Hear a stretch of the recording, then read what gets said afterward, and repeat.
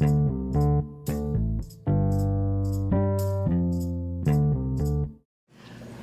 Baez, you may proceed. Please report. Ms. Anthony. I don't prosecute him. Good afternoon, ladies and gentlemen. On behalf of the defense, I want to thank you for the sacrifice that you've made in your jury service and coming here and helping us see justice. We know it's no easy task, and we intend, I'm sure both sides, on getting you home as quickly as possible once you have all of the information that you need, and not a moment before. We are here, and you had to leave your homes because of an onslaught of publicity that lasted for 3 years. In the middle of sound bites and sensational media coverage, Caylee Anthony stands trial for her life. Now, what I'd like to cover with you, I've organized my opening statement into several different ways. I'd like to cover with you what I'm going to go over first. First off, I'd like to tell you what happened. We sat through almost 2 hours. There was day 1, day 2, day 3, day 4, and so on and so on. But no one ever told you what happened. But today, you will be the first people to know exactly what happened to Caylee Marie Anthony. I will also discuss with you Mr. Roy Kronk. That name was silent throughout the first 2 hours of this morning. And I think you're going to find after I conclude that it's going to be shocking why that name wasn't mentioned to you previously. And what, if any, role Mr. Kronk will have in your evaluation of the evidence. I think that's very important, and we're going to cover that. After that, I'd like to talk to you about the investigation. This investigation was extremely thorough when it comes to focusing in on Caylee. Probably the most comprehensive investigation that you will ever come across and in the history of the state of Florida. It was directed at one person and one person only. Now, the problem with this investigation that you'll find is that it reached the level of desperation. And that's going to be covered throughout my opening statement and my opening remarks. At what point do we stop speculating? At what point do we stop guessing? At what point do we stop being so desperate? Now, after the investigation, I want to talk to you about Suburban Drive. Suburban Drive is the location which is right around the corner from the Anthony home, and it is where Caylee's remains were recovered. And there are numerous suspicious circumstances surrounding that location, and I want to make sure it's brought to light to you. I want to make sure you all understand what was there, who was there, and for how long. And then after that, I'd like to discuss Miss Anthony's car. Now, as you've noticed from this morning, there was a significant amount of time that had to deal with this car. And the evidence, or the lack of evidence, or the confusion of the evidence that surrounds this car will probably double, if not triple, the length of this trial. And at the end of it, you may find yourselves asking yourselves, after so much time, is that really relevant? Does it answer the question? Does it tell us how Caylee died? And that's why you're all here today. We're not here to talk about day 1, day 2, day 3, day 4. We're not here to talk about how inappropriate Caylee acted, her foolish actions. We're here to talk about, and we're here to find out exactly how Caylee died. And that's the key issue throughout this entire case. You may get distracted by emotion, and you may get distracted by what some might say reaches the level of bizarre. But you cannot lose focus, and you cannot forget that you're here on a first-degree murder case, a death penalty case, where they want to take someone's life.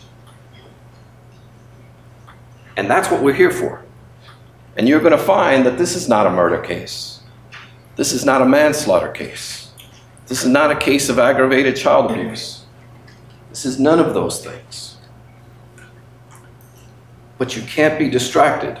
We all chose you because we thought you were the best jurors to sit on this case. You wouldn't be distracted by emotion that would let the law guide you in making a just decision. The death of a child is a horrible, horrible tragedy. And no one here is going to ever say otherwise. But we have to remain focused. We're not the media. We don't have the opportunity to speculate and to draw in viewers and to sensationalize life. And that's what we're going to talk about throughout this trial, is life. Some of the happy things, but many of the ugly things that come along with life. And that's what this case is going to be about. Afterwards, I want to talk about the forensics. Exactly what reliable forensics you can rely on, and what isn't necessarily science, but more like science fiction. And you'll see that throughout the course of this trial as the state reaches that level of desperation. And then I want to conclude with my parting remarks and tell you where I think at the very end of this trial we will end up at. Now, everyone wants to know what happened.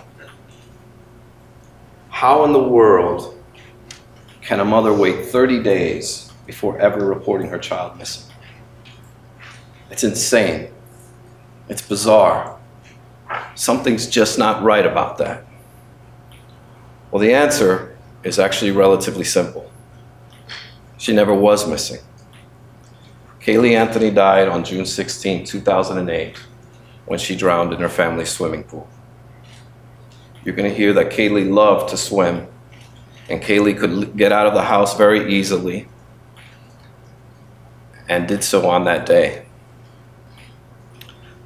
We hear about it every day, or once a week, or once every other week. We hear of a story on the news, or we'll see a little blurb on the newspaper about some poor child who accidentally drowned in the family swimming pool. Well, the reason we're all here is because not of the commonality of this tragedy. Now, that's unfortunately, it's far too common. In fact, in the state of Florida, it is the #1 way that children die, is drowning in swimming pools. But what makes this case different, what makes it unique, what makes the reason we're all standing here today is because not of the commonality, but of the uniqueness of the family that it happened to. You will hear stories about a family that is incredibly dysfunctional. You will hear about ugly things, secret things, things that people don't speak about, things that Casey never spoke about.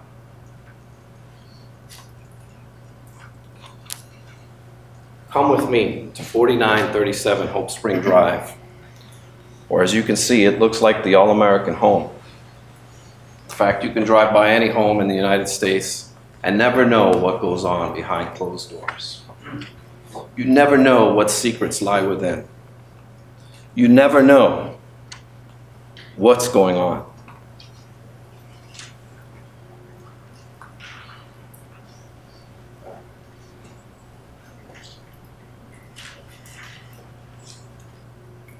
On June 16, 2008, after Caylee died, Caylee did what she's been doing all her life, or for most of it, hiding her pain. Going into that dark corner and pretending that she does not live in the situation that she's living in. She went back to that deep, dark, ugly place called denial to pretend as if nothing was wrong. And you'll see as the evidence comes in that that is the most likely conclusion of the evidence, that something's not right here. Something's not right with this girl. You've heard some of it today. Some of it may have been shocking already for you to listen to. But what you don't hear, what you didn't hear, is that Caylee was an excellent mother. She took care of Caylee. That child never went without food, without clothing, without shelter. You won't hear a single person come up here and testify how she was neglected or abused. There's no broken bones. There's no trips to the hospital. There's no moment that would help you determine that this child was abused or anything but loved by all members of the family, especially her mother. The photographs that Mr. Burdick talked about early on, they were all taken by Caylee. Caylee adored her child. And you'll see photographs of her room, of her life, and you'll know that this child was loved, but not for a horrible tragedy, a common tragedy. Are we all here today? You see, this family must keep its secrets quiet. And it all began when Caylee was 8 years old and her father came into her room and began to touch her inappropriately. And it escalated. And it escalated. What does a sex abuse survivor look like? They wear a scarlet letter. They have a tattoo on their forehead. We could all be sitting next to a person who's a sex abuse survivor and never even know it. These things are kept quiet. And these ugly secrets slowly will come out through this trial. A little bit of a sign here, a sign there, a sign here. And you'll be able to know and see what makes Caylee Anthony behave the way she does. Why did she act as if nothing was wrong? She didn't run. She didn't move to California, New York, and say to her parents, sorry, you're never going to see your granddaughter again. That's the easiest thing to do. Instead, she acted as if it never happened. It never even happened. You hear stories of this Zanny the nanny.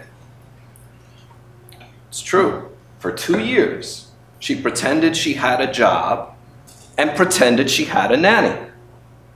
Is that normal? Is that what normal people do? They get dressed up. They pretend that they're going to work. They have fake emails from work. Well, there was a reason behind this. Something's not right here. And anything Caylee could do to protect her child, she did, including living a lie, making up a nanny, making up a job. That's what Caylee had to do to live. She wanted to live. She forced herself to live in a world that she wanted to, not the one she was thrust into. And you're going to see throughout this case how some of this evidence came to be. For example, when Caylee came home and told her family that she was pregnant, it was to be kept quiet. No one was to know. Why? I hate to say, you'll have to speculate why. Unfortunately, because of the way this case was investigated, we'll never know all the answers. But it wasn't until she was 7.5 months pregnant did the outside world know that Casey was with child. When Casey was about 7 months pregnant, the family went to a wedding. Her mother's brother's wedding. This is her uncle. They're there. That's their wedding photo. In June, Caylee was born in August. This is Casey, 7 months pregnant. Everyone wanted to know who the pregnant girl was at the party. When Cindy Anthony, Casey's mother, and George Anthony were confronted with this, they both looked at Cindy's brother like he was crazy. They denied. Cindy, who is a registered nurse, said, "Oh no, she's just retaining water." You'll hear other stories, well, oh, she just had a tumor. She was pregnant. There's no denying this. This is a pregnant girl. But yet the entire family wanted to keep it quiet. Why? They hid this child, this beautiful child, in life. You can best believe that they would hide her death. Now, another thing you'll hear is when Casey didn't want to hide this anymore, she went to Cindy's job.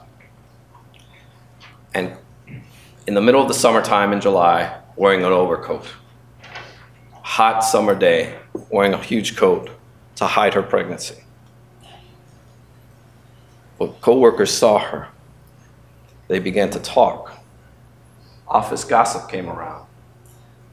And unfortunately, a week later, Cindy Anthony had her come in and announce that she was going to be a grandmother. Something's not right here. This is strange. This is bizarre. This is the life of Casey Anthony. Now,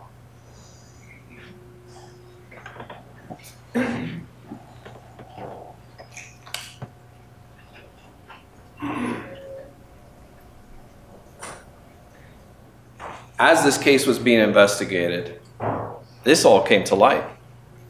Everyone was aware that they hid this beautiful child like a flower in the attic. They treated this pregnancy as if it never happened. Police got to be a little suspicious, and you'll hear evidence that Casey has a brother, and he too wanted to follow in his father's footsteps. And on certain occasions when he was a teenager, he attempted to also touch his sister, although it didn't go as far. It got so bad that the FBI did a paternity test to see if he was Caylee's father. And when he was confronted with this information, he didn't deny it. He said, "We'll talk about it when the time is right." Well, the time is now. The time is now to try and save his sister's life, but yet these secrets, these family secrets, still remain locked. You're going to hear all kinds of bizarre family behavior that just doesn't make sense. How parents should stand by their child, but instead are throwing them under the bus, making bizarre statements and accusations. And that's what this case is going to be about. You're going to hear all kinds of interesting behavior from all parties, not just Casey. And once you see some of this behavior, you'll realize that the apple doesn't fall very far from the tree. We are what we are because of who brought us into this world and how we were raised. Casey was raised to lie. This child, who at 8 years old, learned to lie immediately. She could be 13 years old, have her father's penis in her mouth, and then go to school and play with the other kids as if nothing ever happened. Nothing's wrong. That will help you understand why no one knew that her child was dead. That's the most important thing you must keep in the back of your mind, is that sex abuse does things to us. It changes you. Some people are fortunate to live with it. Others are not. And in this sad tragedy, it had to happen to Caylee.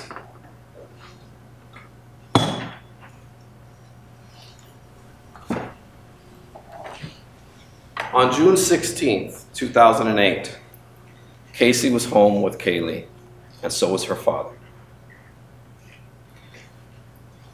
Early morning hours, the exact time is not known. It could have been early afternoon, early morning. Actually, it was the early morning hours. George Anthony approached Caylee and started yelling at her. "Where's Caylee? Where's Caylee?" They began to search the house. They couldn't find her. They searched in the bedroom. They searched under the beds, in the closets, in the garage. Then they went outside.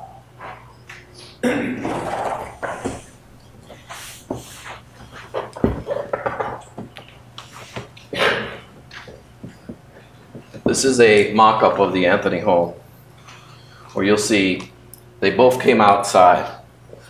Caylee came around to the left of the house. George went that way towards the pool. They have an above-ground pool with a ladder. And we'll talk about the pool and the ladder in just a moment. But what happened next is, as soon as Caylee came around this corner and went back, she saw George Anthony holding Caylee in his arms. She immediately grabbed Caylee and began to cry and cry and cry. And shortly thereafter, George began to yell at her. "Look what you've done! Your mother will never forgive you, and you will go to jail for child neglect for the rest of your freaking life." She cried and asked for her father's help. And it was shortly thereafter that George did help. It's at this moment that Caylee should have been stronger. Caylee should have called 911. Caylee should have done the right thing. And that's what she's guilty of. She's not guilty of murder. This is not a murder case. This is not a manslaughter case. This is a sad, tragic accident that snowballed out of control. Her death was covered up. Why did George do this? Why didn't he call 911? Again, if the investigation had gone in a different direction, maybe we'd have the answers to those questions, but unfortunately we don't. We've done our best, and we'll do our best to bring all the information to you, but that unfortunately will go unanswered. Here's some things you must know about the swimming pool.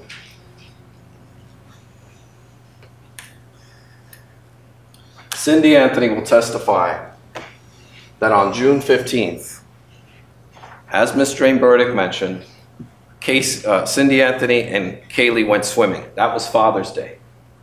They went swimming until the early evening hours, late afternoon hours. They have a ladder that is on the pool, which they will both tell you they were religious about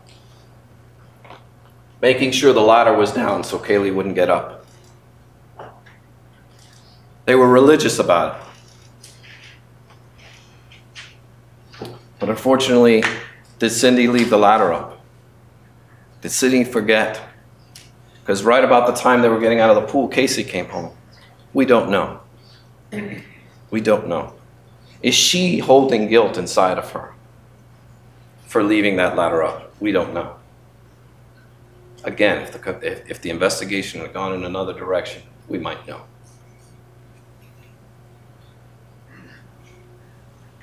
George Anthony will tell you that Caylee used to wake him up all the time in the morning and say, "Jojo, swim, Jojo, swim," and that she can get out of the house in a hurry. through the sliding glass doors and get out immediately. And that's why they were so religious about the pool. Now, something extremely odd happens the day after Caylee drowned in the pool. And that is on the 17th, the day after, Cindy Anthony goes to work and tells 2 coworkers that someone is swimming in her pool.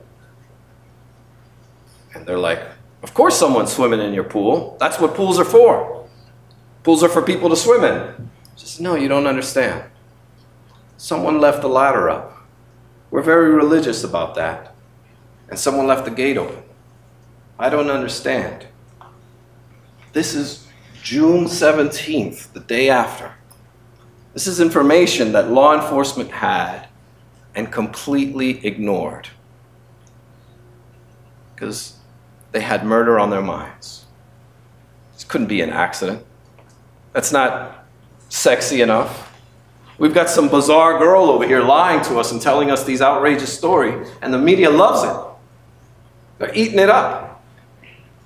You'll find that professional police work took a back seat in this case. And they were more concerned about the public than they were in doing their jobs.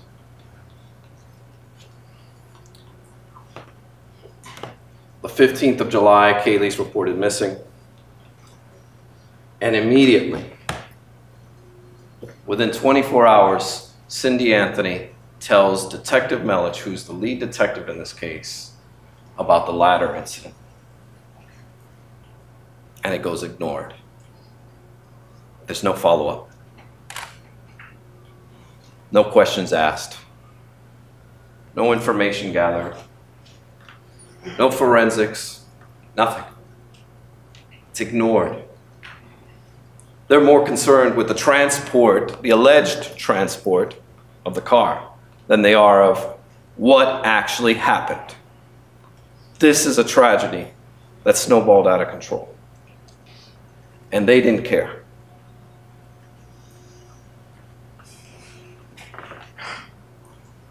Now, what we do know is that George Anthony took certain steps to actually make sure he was as far away from this situation and that Caylee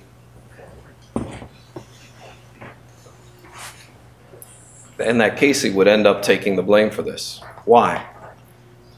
Well, if Caylee comes forward and is lying her butt off, who's going to believe a liar? Especially if they cry sexual abuse.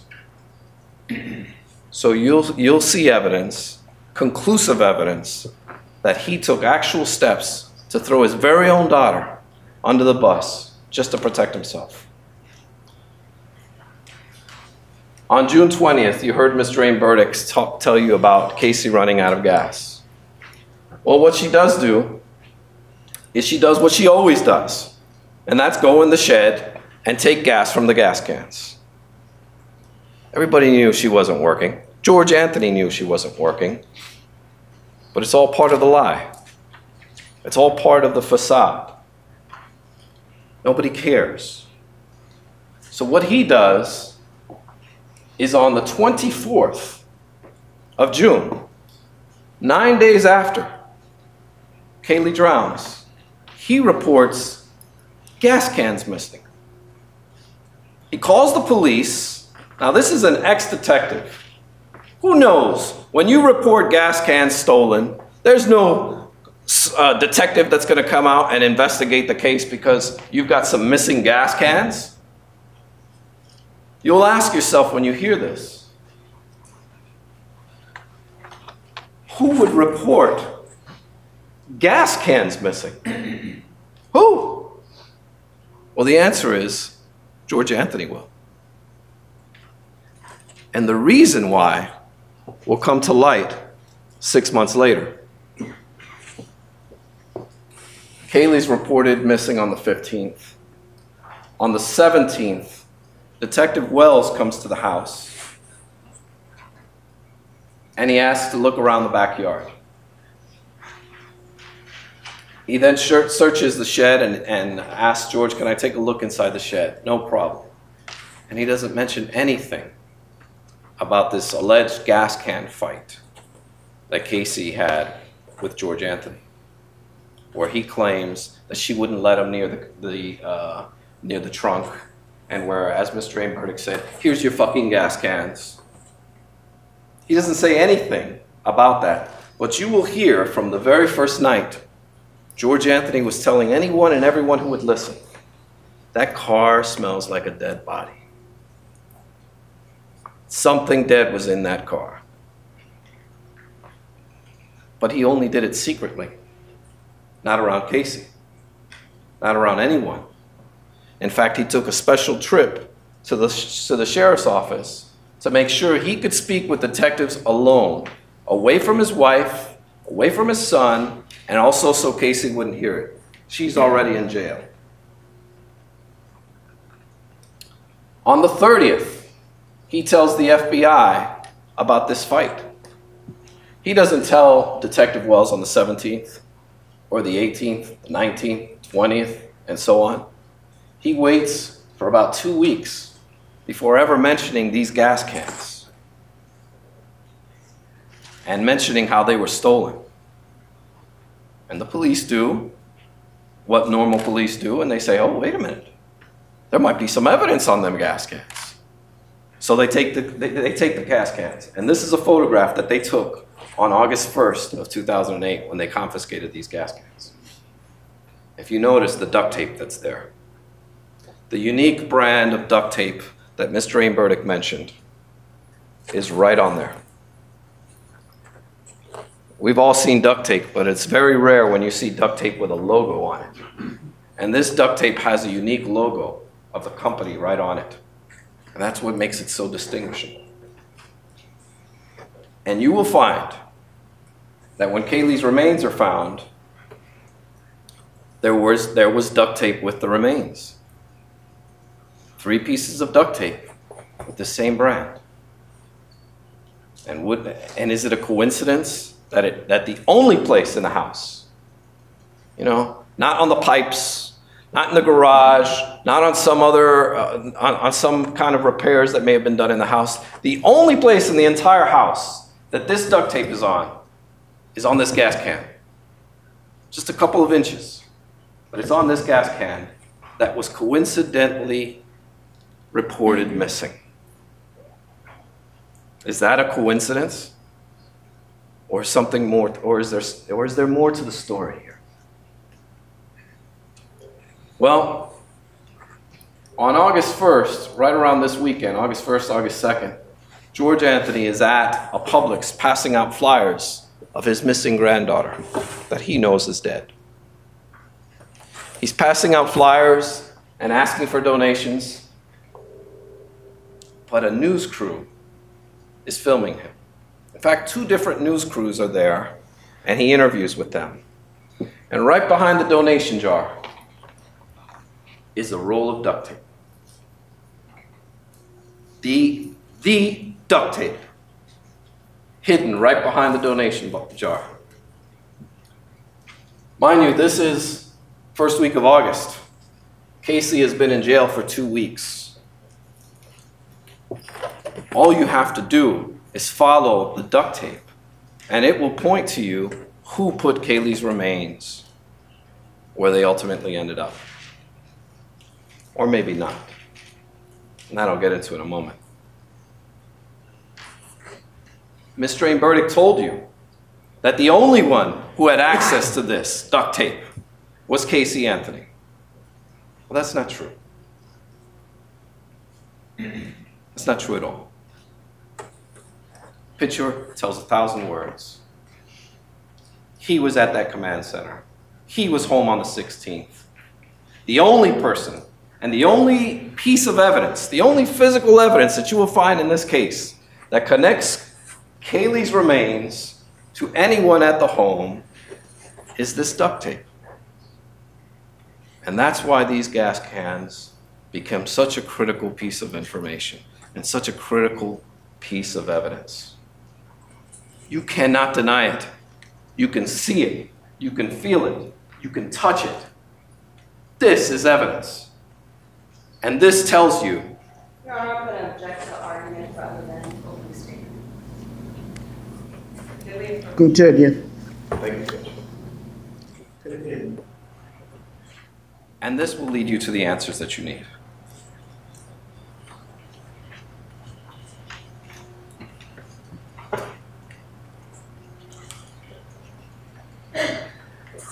Now, most importantly, you're going to hear evidence that while at this public supermarket passing out flyers of his missing granddaughter, George Anthony met a younger woman by the name of Crystal Holloway.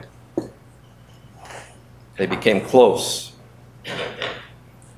They started dating, or they had an affair, whatever you want to call it. He then began going to her house and visiting her. And on one day, before Caylee's remains were found,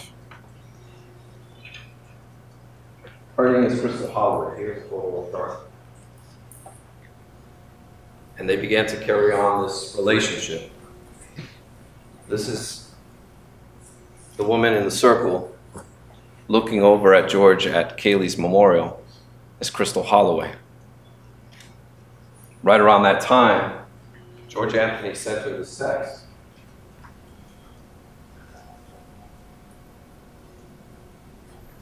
Well, he has denied and will deny on this stand that he ever had a relationship with her. But he couldn't get around the guard at the gate where she lives in, because that woman saw him coming and going many times at her home. And Crystal Holloway will tell you that one day they had a conversation, her and George Anthony. And George began to break down and cry. And she asked him, what happened to Caylee?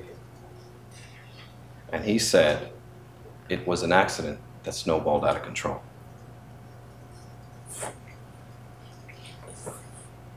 This is before Caylee was ever found. This is while he is out passing out flyers, asking for donations to help find his missing granddaughter.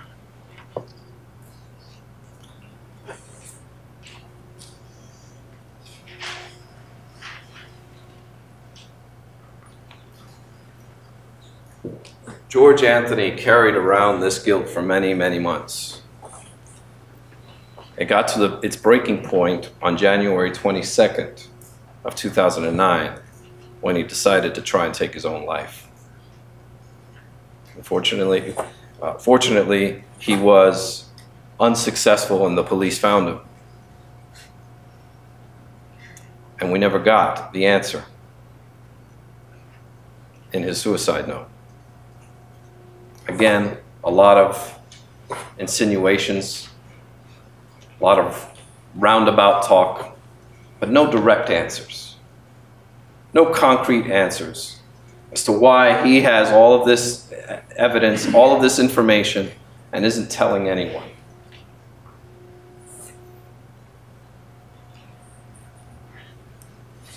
I want to be clear about something. Absolutely 100% crystal clear about something. We are not, nor will we ever, say that George Anthony killed Caylee, or that he had something to do with her death. And the reason's simple. It's not true. It was an accident. And despite how easy it is to point the finger and say there's something sinister here, and maybe play on your emotions, the fact of the matter is, this is an accident that snowballed out of control. This is not a murder case. This is not a manslaughter case. This is a tragic accident that happened to some very disturbed people. People with significant issues, unresolved issues, unresolved trauma. And while it's been fodder for the media, and these bizarre stories just go on and on and on, the fact of the matter is, it's an all too common tragedy, an unfortunate one. Now, I'd like to talk to you briefly about Mr. Roy Cronk, the name that did reveal during the spring verdict's opening statement. Mr. Cronk is the person who found Caylee's remains off of Suburban Drive. And I'm going to show you right now a brief diagram and the interesting circumstances surrounding Mr. Cronk and his discovery.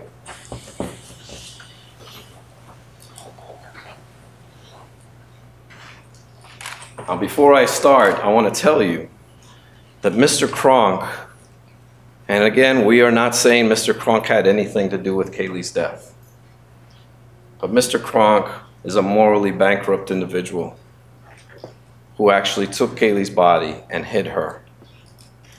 And anything that you derive from the scene off the Suburban Drive is completely unreliable because of the actions of Mr. Cronk.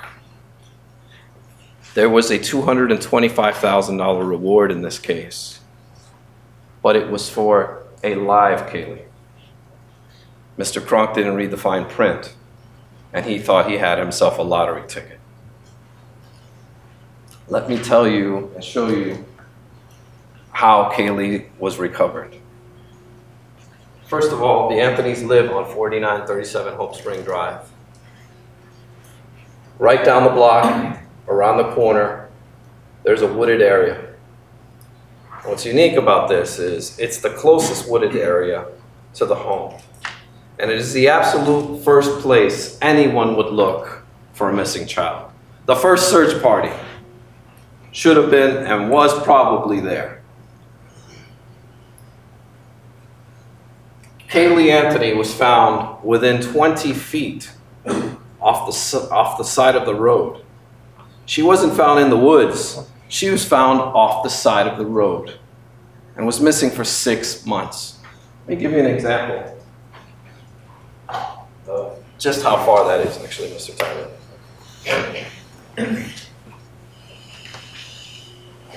Actually, this way. Now you're 4 feet away from the actual wall.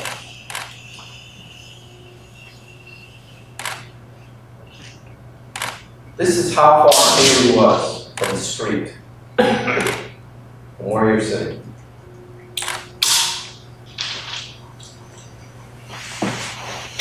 And if you take into consideration that there's grass that's about 5 feet, this is how far, if you were mowing the lawn, walking by on your way to school, or walking your child to school, walking your dog, this is how far away you would be.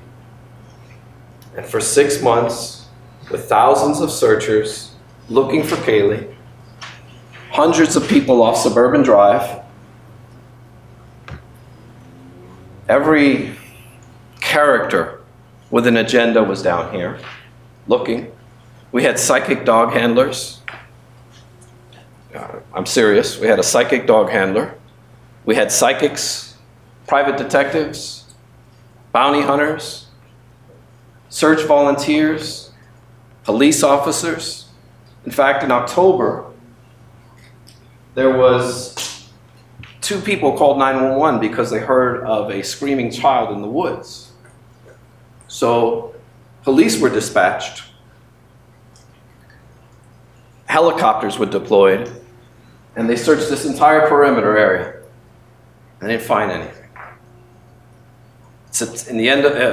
In September, they also searched this area. Volunteer searchers searched that area with a group called Texas EcuSearch. Then in the first week of November, again, they searched this area. Well, police also searched that area, but there are no reports of it. The only reports of searches that we could find were from the Orlando Police Department, not the Orange County Sheriff's Office. But yet, on December 11th, when Caylee was found, the sheriff came out and announced that they were all over that area, and it was probably underwater. So the state of Florida does the smart thing and gets a hydrologist from the University of Florida to come out and conduct a study to be able to show to you how much underwater this area was. Well, it turns out that that place was only underwater for 10 days. The rest of the 6 months, it was completely dry.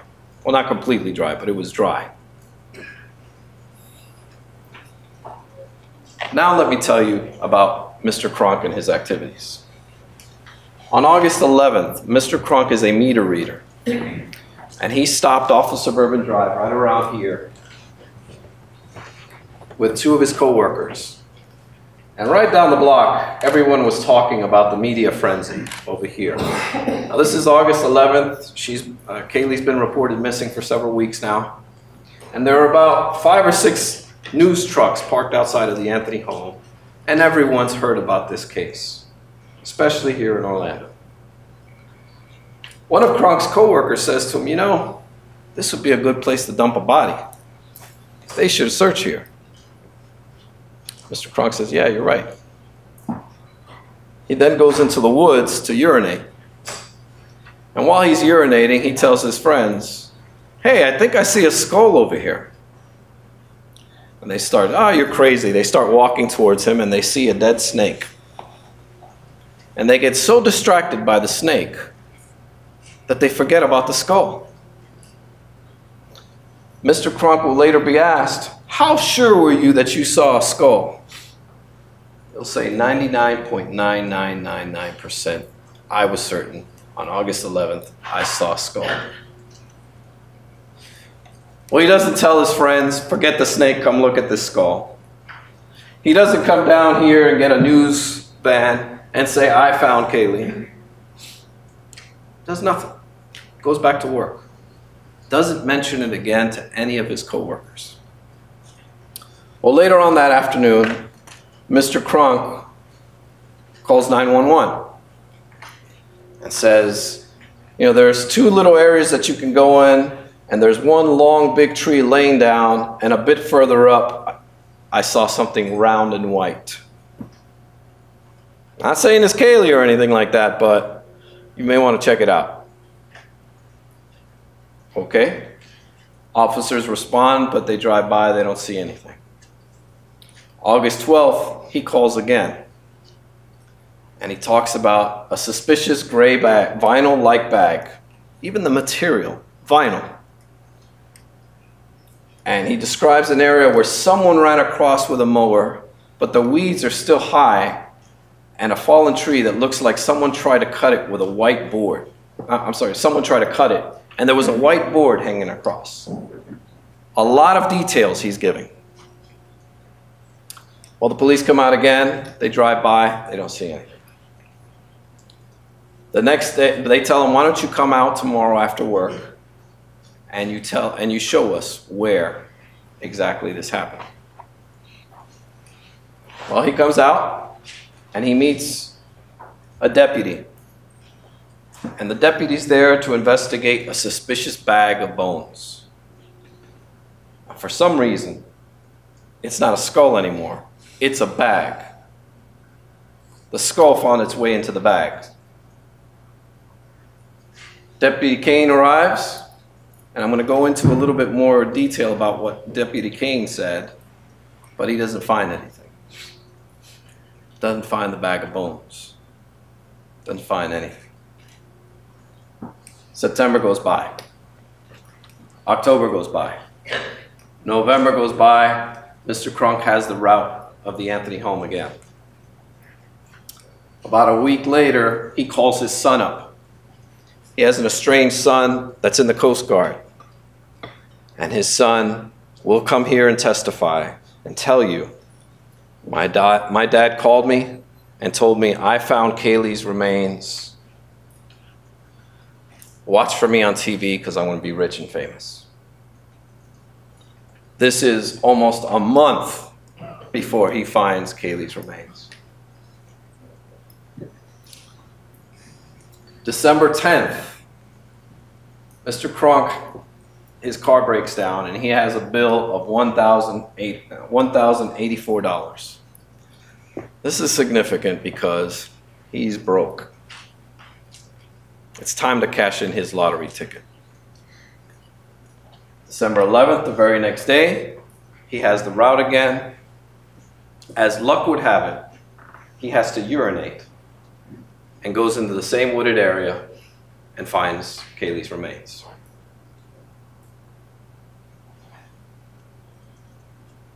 Reasonable doubt is not sprinkled throughout this case. Reasonable doubt lives here throughout the entire case. You will not be able to trust a thing having to do with Mr. Kronk because he had control of Caylee's remains for obviously several months. Where he found her, we do not know, nor will we ever know. And the reason for that is because the police never investigated him. This was their three-legged pony, and they were going to ride him to the finish line no matter what. Mr. Kronk says that on the 11th, he goes to urinate and sees a plastic bag. Okay, he sees a plastic bag. He hits the plastic bag and he hears a thud. Then he takes his meter reader stick and he lifts the bag up and a skull rolls out. Again, somehow the skull made it into the bag and now a skull rolls out. And they ask him, is there anything else you want to tell us? And he doesn't say, yeah, I called you 4 months ago, 3 times. He doesn't say a word. Now, he may come up here and lie and say, yes, I told them. In fact, he does. He says later on, he says, I did tell the police, but they told me, keep quiet about it. You don't want to say anything about that. That will be what we call a conflict in the evidence, because the police will thoroughly deny that they told Mr. Kronk to shut up and not say a word about calling back in August. Well, several days later, they have to go straighten out this story. They can't have skulls rolling out of bags because, as Mr. A. Burdick told you, that duct tape to them is the only thing they have. The duct tape that George had. They can't have a skull because the mandible where she was placed was directly underneath in the proper anatomical position.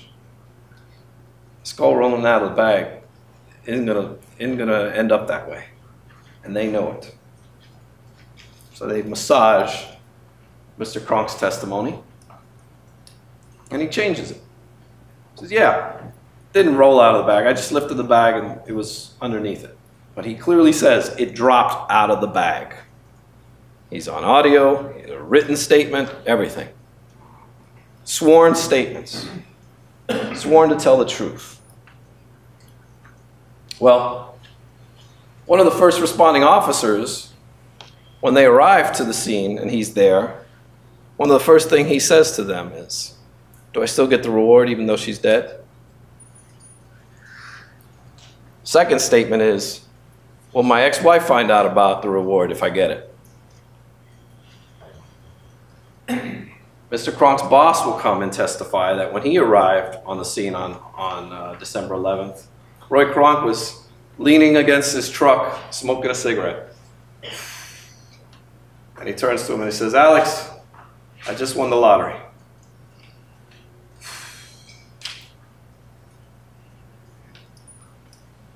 The police want Mr. Kronk to stay quiet. They don't want these people getting at him. They don't want the media getting to him.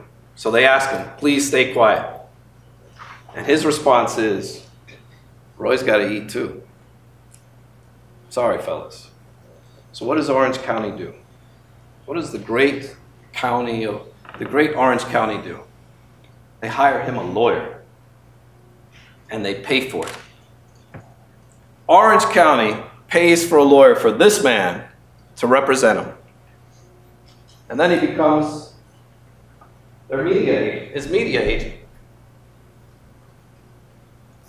And the very first interview that Mr. Kronk gives is to Good Morning America, where he licenses them a photograph of a snake. Can I have that slide, please? In exchange for this snake photograph, $15,000 and an exclusive interview with Mr. Roy Kronk, the man who found Caylee's remains. Well, he gets his reward. He gets his interview. He becomes famous. But there's one thing's for certain. You can't ignore any of this. At all. In fact, one of the call from August 12th ended up landing on a detective's desk sometime around late August. And it ended up in front of a detective named Gerald White. And Gerald White will come in and tell you that once he got the tip, he went to the lead detective, Yuri Melich, and he asked him about this tip. Detective Melich looked at it and said, that area has been searched already. But yet we don't have any records of any police searches. But you're going to hear numerous people saying the police searched there. You're going to hear witnesses come and testify that they were trespassed, told to get out of that area because that area had been searched many times. Where was she? What did Kronk do with her? Why did he place her there that way? And can you trust anything this man has to say? And I would tell you, you can't. You will clearly see that you can't. The bright lights and the spotlight and the promise of fame and fortune took this man to take away all of the answers that you seek throughout this case.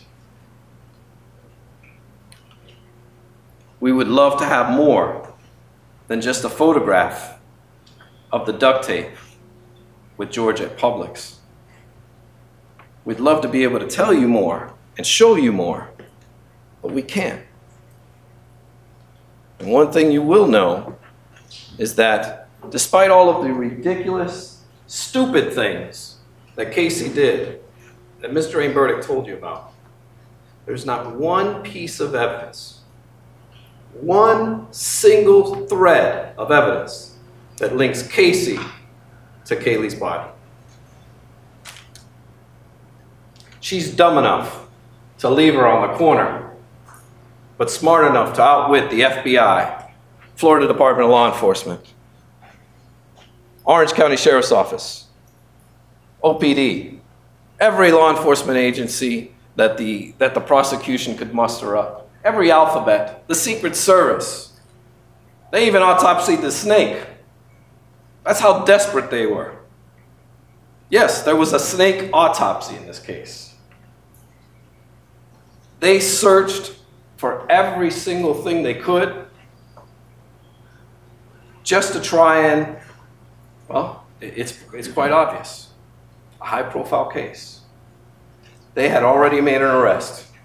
Casey was arrested within 24 hours of being questioned, when there were clearly signs that something was not right with this girl.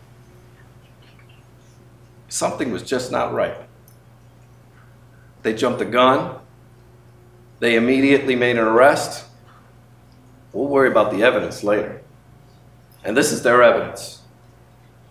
This is how they get to where we are today. And this is how they ask you to take someone's life.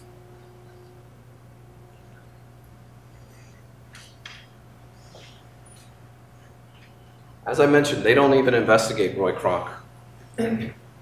They took everyone's phone records in this case, and they never asked for Mr. Kronk's phone records. We filed a motion to try and get him, and he objected. He didn't want anyone looking at his phone records or his cell tower information to determine where he was during these months. And the police didn't want to go looking for it either. They weren't about to do that. They didn't confiscate his computer. We took his deposition. We asked him, can you turn over your computer to the police? We'll think about it. They did nothing to investigate this man. We found his son. We did. We went searching for him. And we found his son, who told us, my dad called me. They didn't go finding his son. My dad told me, watch, I'm going to be rich and famous. They didn't want looking, and you're going to notice that throughout this case. There's certain questions they don't want answered. And they're not going to go looking for them. But they'll line up to sit here and tell you about Casey Anthony and her bad behavior, her inappropriateness. She's not acting right. And that's what this case is about. She didn't act right. They don't ask why she didn't act right. Only that day 1, you heard it, day 2, day 3, day 4. It takes an elegant prosecutor to come up and do these things and get you emotionally riled up. But there's still no answers.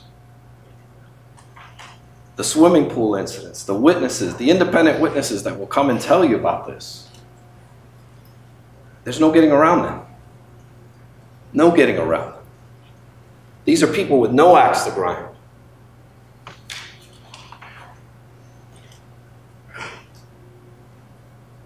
Now, I want to talk briefly about the investigation. I know I've touched on it, but you heard Ms. Jane Burdick tell you that on this day, on day 7, Casey Anthony was spotted on video at IKEA, or day 12, she was spotted at the Blockbuster or another place. Day 13, she's at Applebee's. Well, they sure did. They sure did do a thorough investigation on her. But yet they still can't come up with the evidence.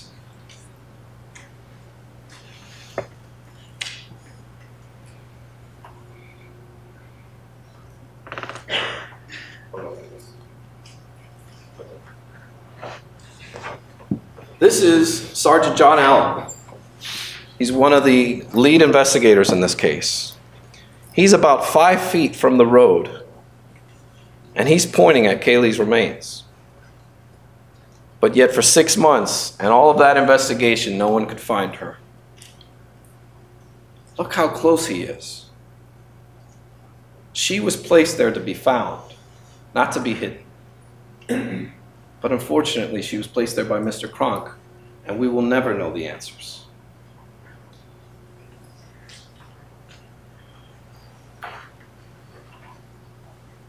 Now I'd like to talk about the car. Actually, before I go into the car, I want to finish up on Suburban Drive for a moment.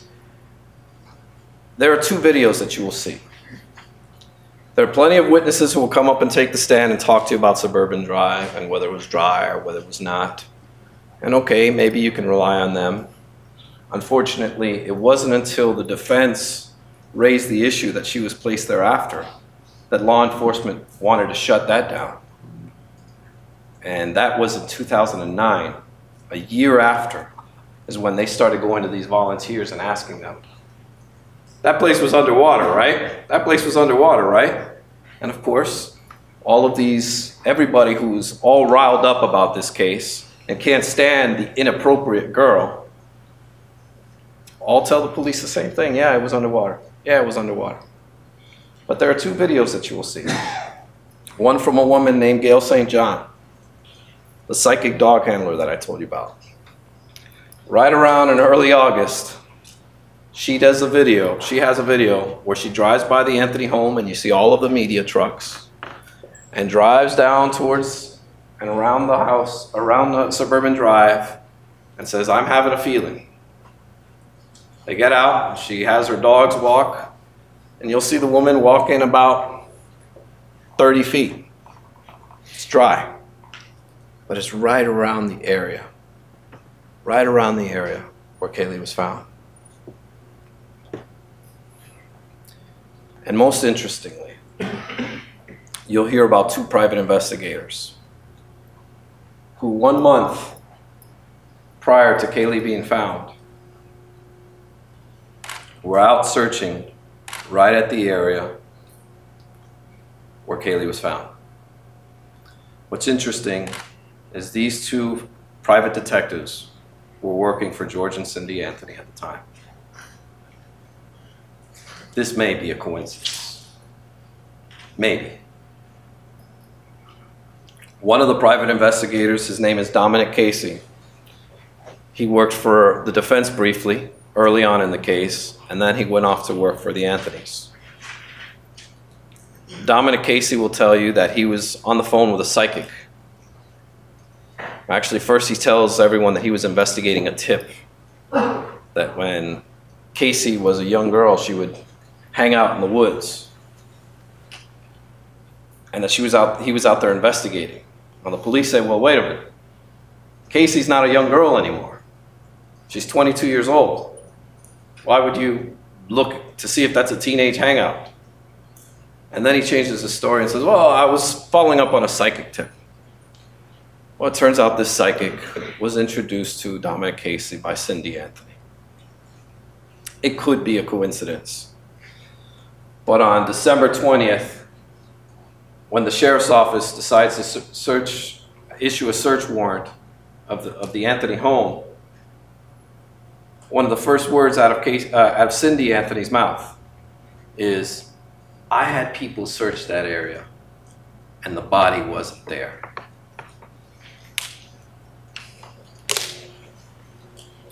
That video, you will clearly see the water, the area is dry.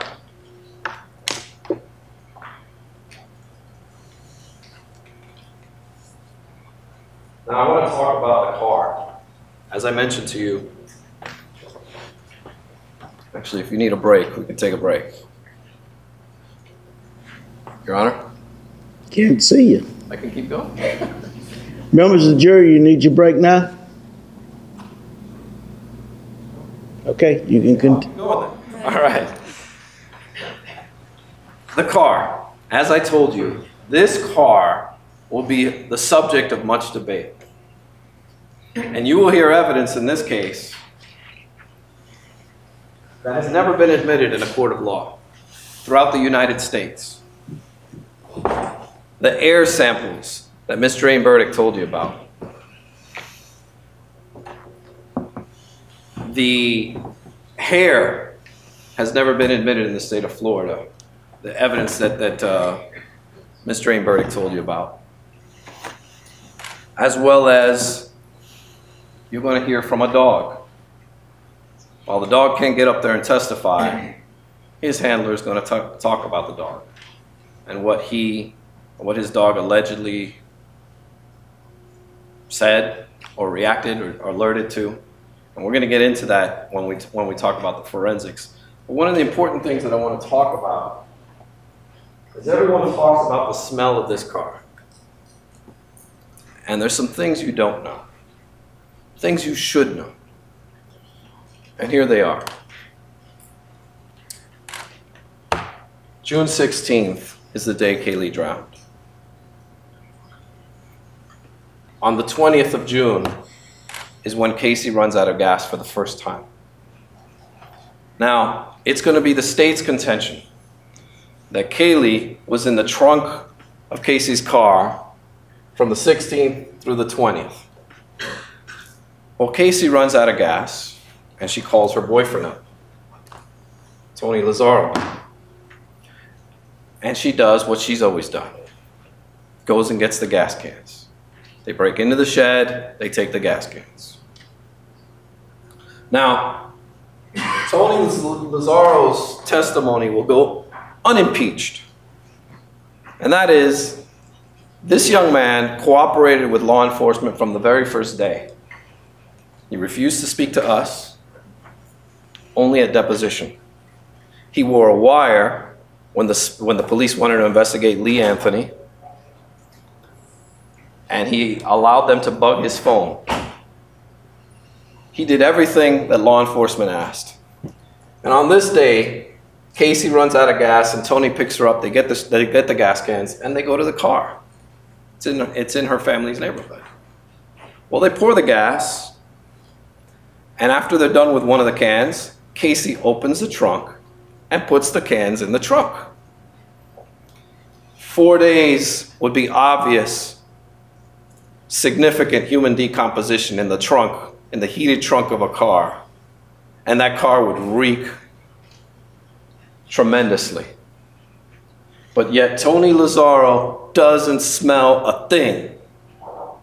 And Casey doesn't go and handle the gas cans on her own. If she had a dead body in the trunk of the car, she wouldn't be calling the people to come out and come smell this car. So she opens the trunk, he smells nothing, and she puts the cans in the trunk. If she had a dead body in the trunk, she would have put it in the front of the seat, in the front seat. Wouldn't be opening up so that he could smell, and he doesn't smell a thing. But of course, by the time the cops question him, they don't like that. Are you sure you didn't smell anything? No. Well, maybe you were distracted by the fumes of the gasoline. And that's their explanation. That's their explanation. But the fact of the matter is, he doesn't smell a thing. And this is 4 days after, when he had complete access to that car and was right next to it, didn't smell a thing. On the 24th is when George files that famous police report. And he alleges this fight happens. Even though he doesn't tell anybody until 2 weeks after he reports Caylee missing. He doesn't say he smells anything in the trunk, if you believe that argument ever happened to begin with. On the 27th, Casey is throwing out garbage.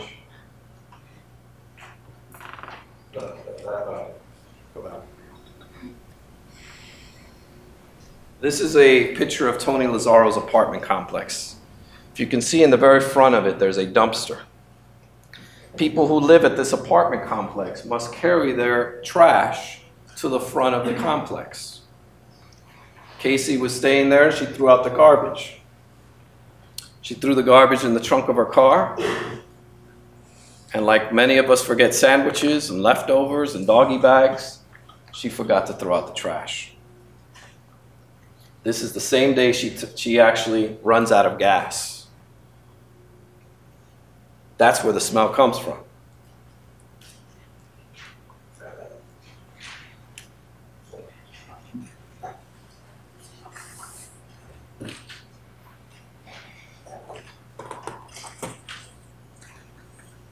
This is the garbage from the trunk of the car. It's wet, sticky. And what do the police do when they're done with it? They take it into an air room and they dry it out. So it can't, and you will see, once it dries out, the smell goes away. And there's absolutely nothing that can be done to independently test or verify anything from this garbage. It's destroyed evidence. It's intentionally aired out. But this was in the trunk of the car for close to almost 3 weeks.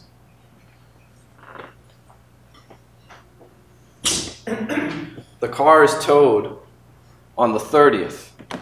The tow truck driver doesn't smell anything. The tow yard company has to wait 4 days before they send out a notice. Your car is here. We have your car. Come get it if you want it. That would have been the 4th or the 5th of July. The Anthony family should have gotten that notice around the 7th or the 8th. Well, they don't go pick up the car until the 15th.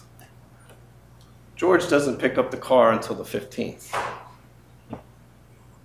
Why? Why wait a week? They will tell you they didn't see the notice. But yet that car sat there for almost a week after they had notice. Again, questions we will never be able to answer for you. So Mr. Anthony goes and picks up the car. And one of the very first things he does is he starts telling anyone that will listen, my granddaughter's missing. She's been missing. I haven't seen her for 30 days. I found my daughter, but I haven't found my granddaughter. And then he walks up to this car and asks for a witness to open the trunk. And as Ms. Stream Burdick said, he'll come up here and say, you know, oh, please don't let this be my Caylee. And he will say, like he told detectives on numerous occasions, that he smelled a dead body in the trunk of that car. That it's a smell you never forget. Once you smell it, you never forget it. Of course, he's never, nor has anyone else in this case, had trash in the trunk of a car for 3 weeks in the Florida hot sun, so we don't know how to compare it to. But he is certain that what he smelled was a dead body. And what does he do? He doesn't pick up the phone and call Casey. Are you okay? Honey, are you okay? Where's Caylee? Is she okay? He's a detective, an ex-police detective. He knows he's smelling a dead body, and this is a possible crime scene. And what does he do? He gets in the car and wants to drive it home. And then he goes to work, making 0 attempts after not seeing his granddaughter for 30 days, and all of these, day 1, day 2, day 3, day 4, suspicious activities that Mr. Stream Burdick told you about, doesn't do a thing. He wants to distance himself. Stay away. I have nothing to do with this. What's interesting to you, that you should also note, ladies and gentlemen, is he also had access to this car. He shows up to pick up the car with none other than the gas cans. How'd he know that car was out of gas? He's going to tell you he hadn't spoken to Casey in over 2 or 3 weeks, and that they found out through the notice that the car was there. How'd he know to show up with gas cans? Well, he's going to tell you it was a lucky guess. Why doesn't he call the police? Why doesn't he call Casey to find out if she's all right? Or Caylee to find out if Caylee's all right? He doesn't do any of that because he knows. He knows exactly what happened and how it happened and when it happened. Questions that nothing the state will present to you will be able to answer. But he knows all the answers and doesn't say a word.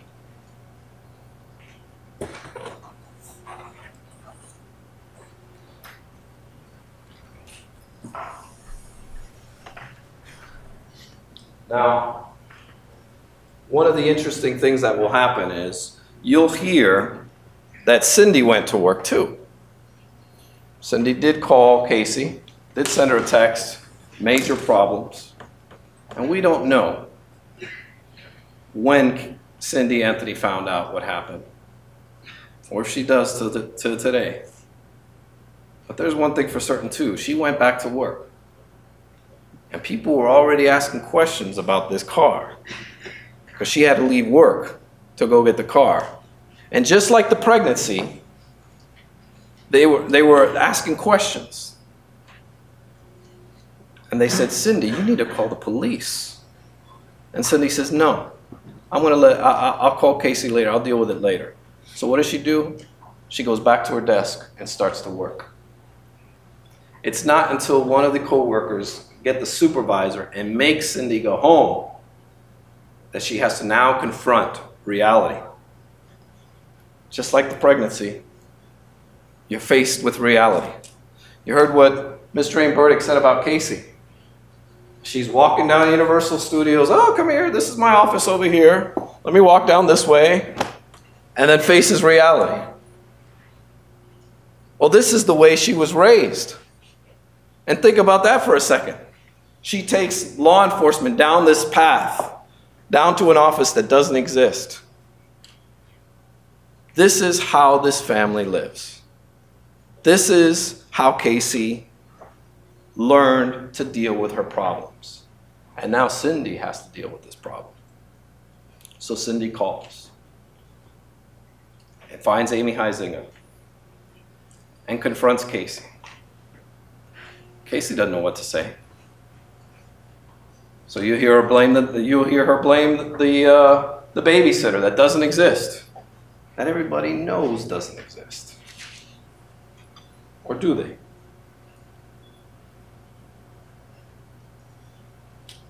And one of the most important and telling things that you're going to hear when you hear these 911 tapes is not what you hear, it's what you don't hear. There's going to be a time where Cindy, who is hysterical on that 911 tape, she will turn and say, "George, Casey says Zanny took the baby a month ago." And you hear dead silence. I want you to listen to that. When you hear that 911 tape and you hear Cindy Anthony hysterical, and when she turns to George and says, "The baby's missing," he doesn't say a word. He doesn't say, "What? What do you mean she's missing? Who has her? Let's go get her." Nothing. Doesn't say a word. And that's because he knows where she's at. He knows what happened. This is no surprise, but he will distance himself from it. And in fact, in one sworn statement, he says he wasn't even there when Cindy called 911. He keeps wanting to say, "I was at work. I was at work. I don't have any part of this. I'm just George. Just your average grandfather." Casey's the wild one. Casey's the one with all the stories. He's saying this while he's with his mistress who's paying him money and he's pretending he's working. And that you're going to hear. Crystal Holloway gave him money so he could pretend he was working. Cindy thought he was working. But you're only here about Casey's fake job, not about George's fake job.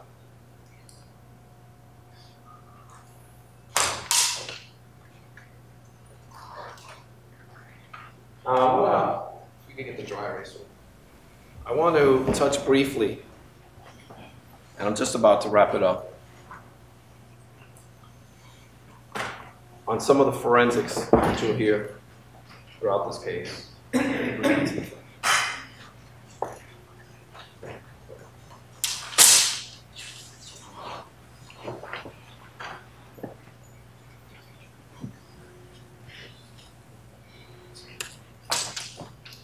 You're going to hear about the car evidence and a possible hair. One hair. But what Ms. Drain-Burdick didn't tell you is the FBI lab analyst was telling everyone, and she'll probably come and tell you too, that she can't say for certain that that hair came from a dead body. In fact, she sent out a request asking to find more hairs, and they did. We hired Dr. Henry Lee, one of the world's greatest forensic scientists, to go in and search that car. And he found 17 different hairs, 17 more hairs. And before you start wondering what is Caylee's hair doing in there, in the trunk of the car, well, Casey's hair, other people's hair was in the trunk of the car. We often shed hairs very easily. None of them, absolutely none of the other hairs, I think there was a total of 27 that ended up being inspected, had what they call the banding, the discoloration. This was a problem for them. So when we went and took the depositions of the analyst, they got a bright idea. They decided to conduct a study. After we took their deposition, they realized that they had something that was not validated, so they did a study of live hairs in trunks, in water, it's exposed to all different elements, and they found they had a couple of what's called blind examinations that showed that there were some characteristics shown from live hairs. This is very questionable. And you will hear that it is rarely, if ever, done on one single hair, this type of analysis, because you need more. You need to be able to be certain. And this hair means nothing. You'll hear about, again with the hair, with the car, this dog. Well, this dog is retired. No longer works for the police department. But what Miss Drain Burdick didn't tell you, she told you about the backyard, how they came out, the dog alerted, and how they dug there. But she didn't tell you they came back the next day, and the dog didn't alert. There are things called false positives, handler bias that you're going to hear about. And it's interesting that the dog, at the very same exact spot, wouldn't alert the next day. You'll hear that when this dog went around the car, he broke every rule in the book. He didn't do a proper lineup. There should be multiple vehicles. The police officer should not know which is the suspect vehicle. So that gives you credibility. It lets you know that this is real. This isn't the dog cueing, the handler cueing off to the dog, because the dog wants to please its master. These are called tools. And that's what the dogs are. They're just simple tools. There's a confirmatory test that must be done. And the dog, he knew exactly which car it was. And you'll hear conflicting testimony with whether it was one car or two cars. He's the only one that says he searched two cars, that they were side by side, while the other detectives and the CSI people will tell you it was just one car. And the most telling part about this dog is they took this dog out to Suburban Drive after they had finished sifting and collecting all of Caylee's remains. There were still several bones missing. And you will hear that, knowing that there were remains at this location, the dog never alerted. The reliability of this dog is questionable. I'd like to question the dog, but I can't. I'd like for you to hear it straight from the dog's mouth, but that's not possible. None of that's going to be possible. And the reason is that a dog should not be testifying in a trial. And let's not test it out in a death penalty trial either. This air sample, as Mr. Greenberg told you about Dr. Arpad Voss, a very interesting man. Again, throughout the United States, this evidence has never been admitted in a court of law. And this is an experiment that he conducted, nothing more. An experiment in which you will see flaw after flaw after flaw. It's never been validated. It's never been independently tested. And he can't find a single person in the entire world that would agree with his theories. That's going to be long, drawn out, and boring. But the fact of the matter is that they're getting desperate. Air samples. Pure desperation. You'll hear that this scientist is somewhat of an inventor. In fact, what he's doing is he's invented a sniffer machine. It looks like a metal detector, so that he can sell it to law enforcement agencies across the country. And what he's using to determine the chemical composition of human decomposition is this database.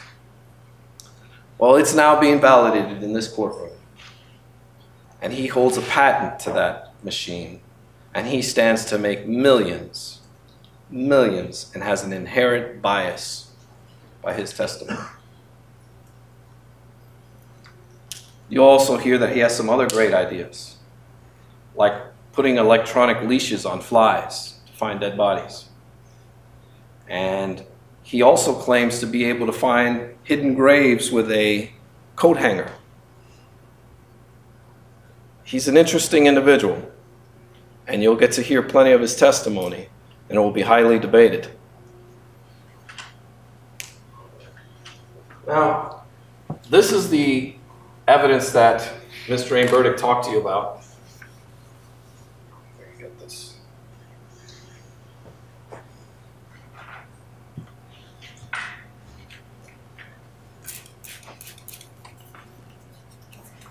But I'm going to tell you some of the things she forgot to tell you about. Remember what I told you, they spared no expense on trying to investigate Caylee. Well, Mr. Ray Burdick didn't tell you that they searched all of her clothing. They did a search warrant on the home. And they took every piece of clothing that Caylee had in her closet, and they searched and they did the blue light to see if there was any blood or any suspicious stains. All came back negative. They took all her shoes, every pair of shoes that she owned, and they tested them for soil samples to see if they matched Suburban Drive. Negative. They took textile fibers.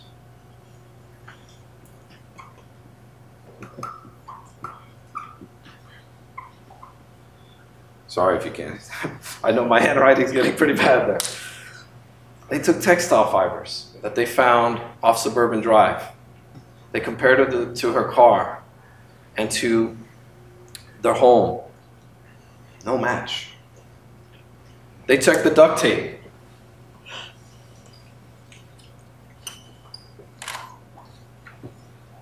The duct tape had no fingerprints. They ran every kind of fingerprinting exam you can. No fingerprints on the duct tape. One of the easiest ways of being able to lift fingerprints is off of duct tape. Yes, the duct tape was deteriorated to a certain extent, but they still tried at the FBI. They also searched the duct tape for DNA. No DNA of either Caylee or Caylee.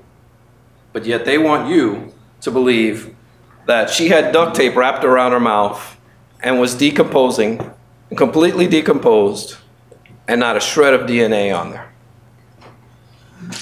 Misspeak. There was DNA on there. DNA from an FBI analyst.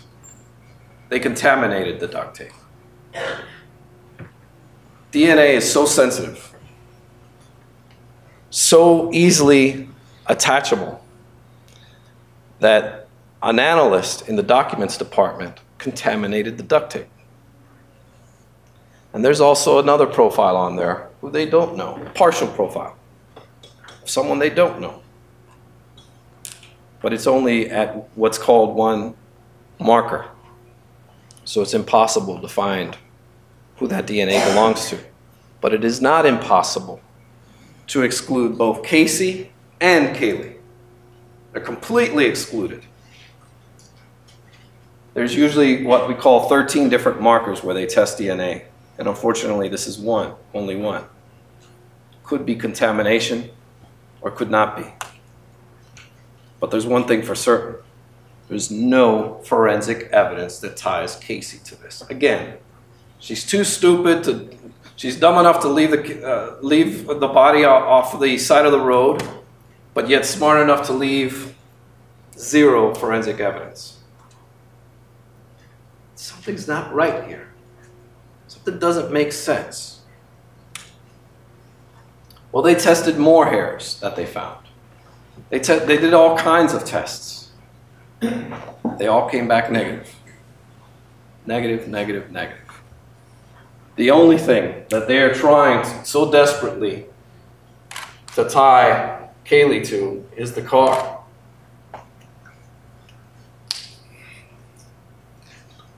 But one, if we get back to its basics, if we get back to the very basics here, that is, how did Caylee die? How did Caylee die? The car doesn't shed any light on that. At best, it tells you she was transported. But you'll hear some testimony about a lie that George Anthony told, that Caylee was driving her mother's car on one occasion, and that George chased her down the 408, which is a highway here. And they asked him for the toll records. They said, you should have the receipts. He said, oh yeah, I'll get them for you. We didn't get them. The investigators had to go get them. And they found out he lied. He didn't get arrested for lying to law enforcement.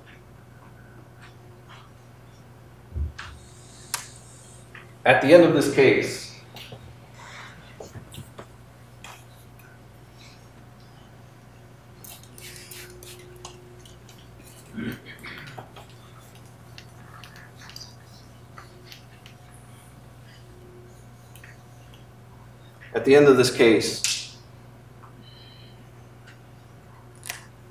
when you go back home and you're back in Clearwater and you're sitting around the dinner table and someone says to you, why did you find Caylee Anthony not guilty? You're going to say, well, I was fed a wealth of information, like a V. All this information came, but it all boiled down to one thing. They couldn't tell me how she died. They couldn't prove this was a murder. They couldn't prove this was a manslaughter case. There was no evidence of any child abuse. And that's why we voted not guilty. You're going to see throughout the entirety of this case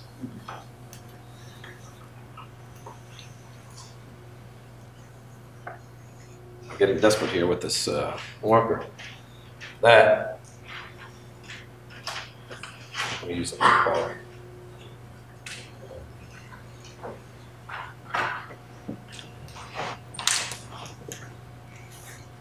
I'll do it down here, it's probably better.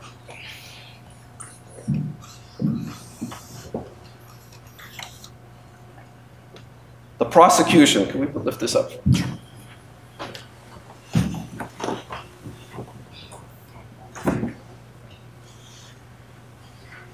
The prosecution in a murder case is supposed to prove their case beyond and to the exclusion of every reasonable doubt. Not a forced doubt or speculative one, every reasonable doubt.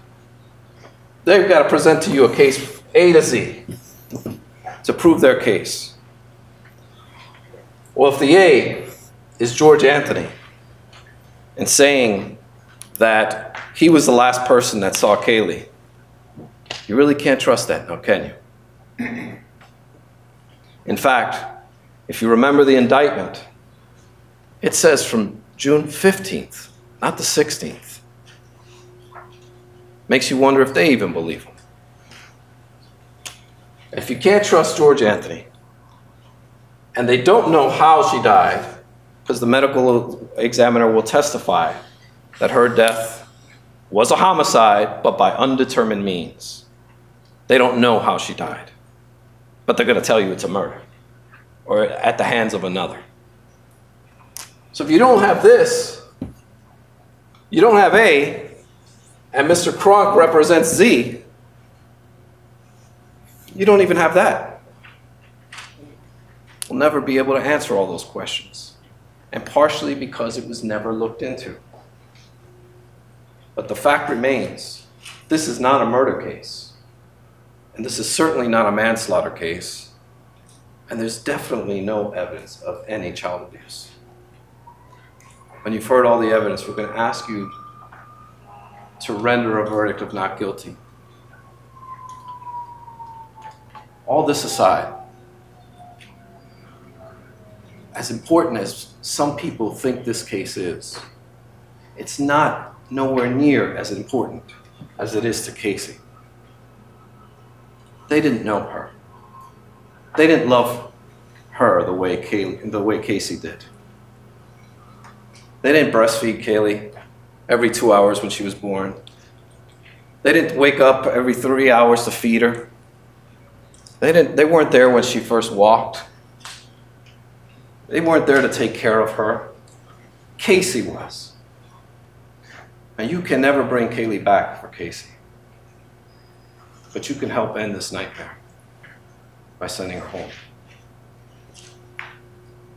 I'll ask you all, individually and collectively, to render a verdict of not guilty. Thank you.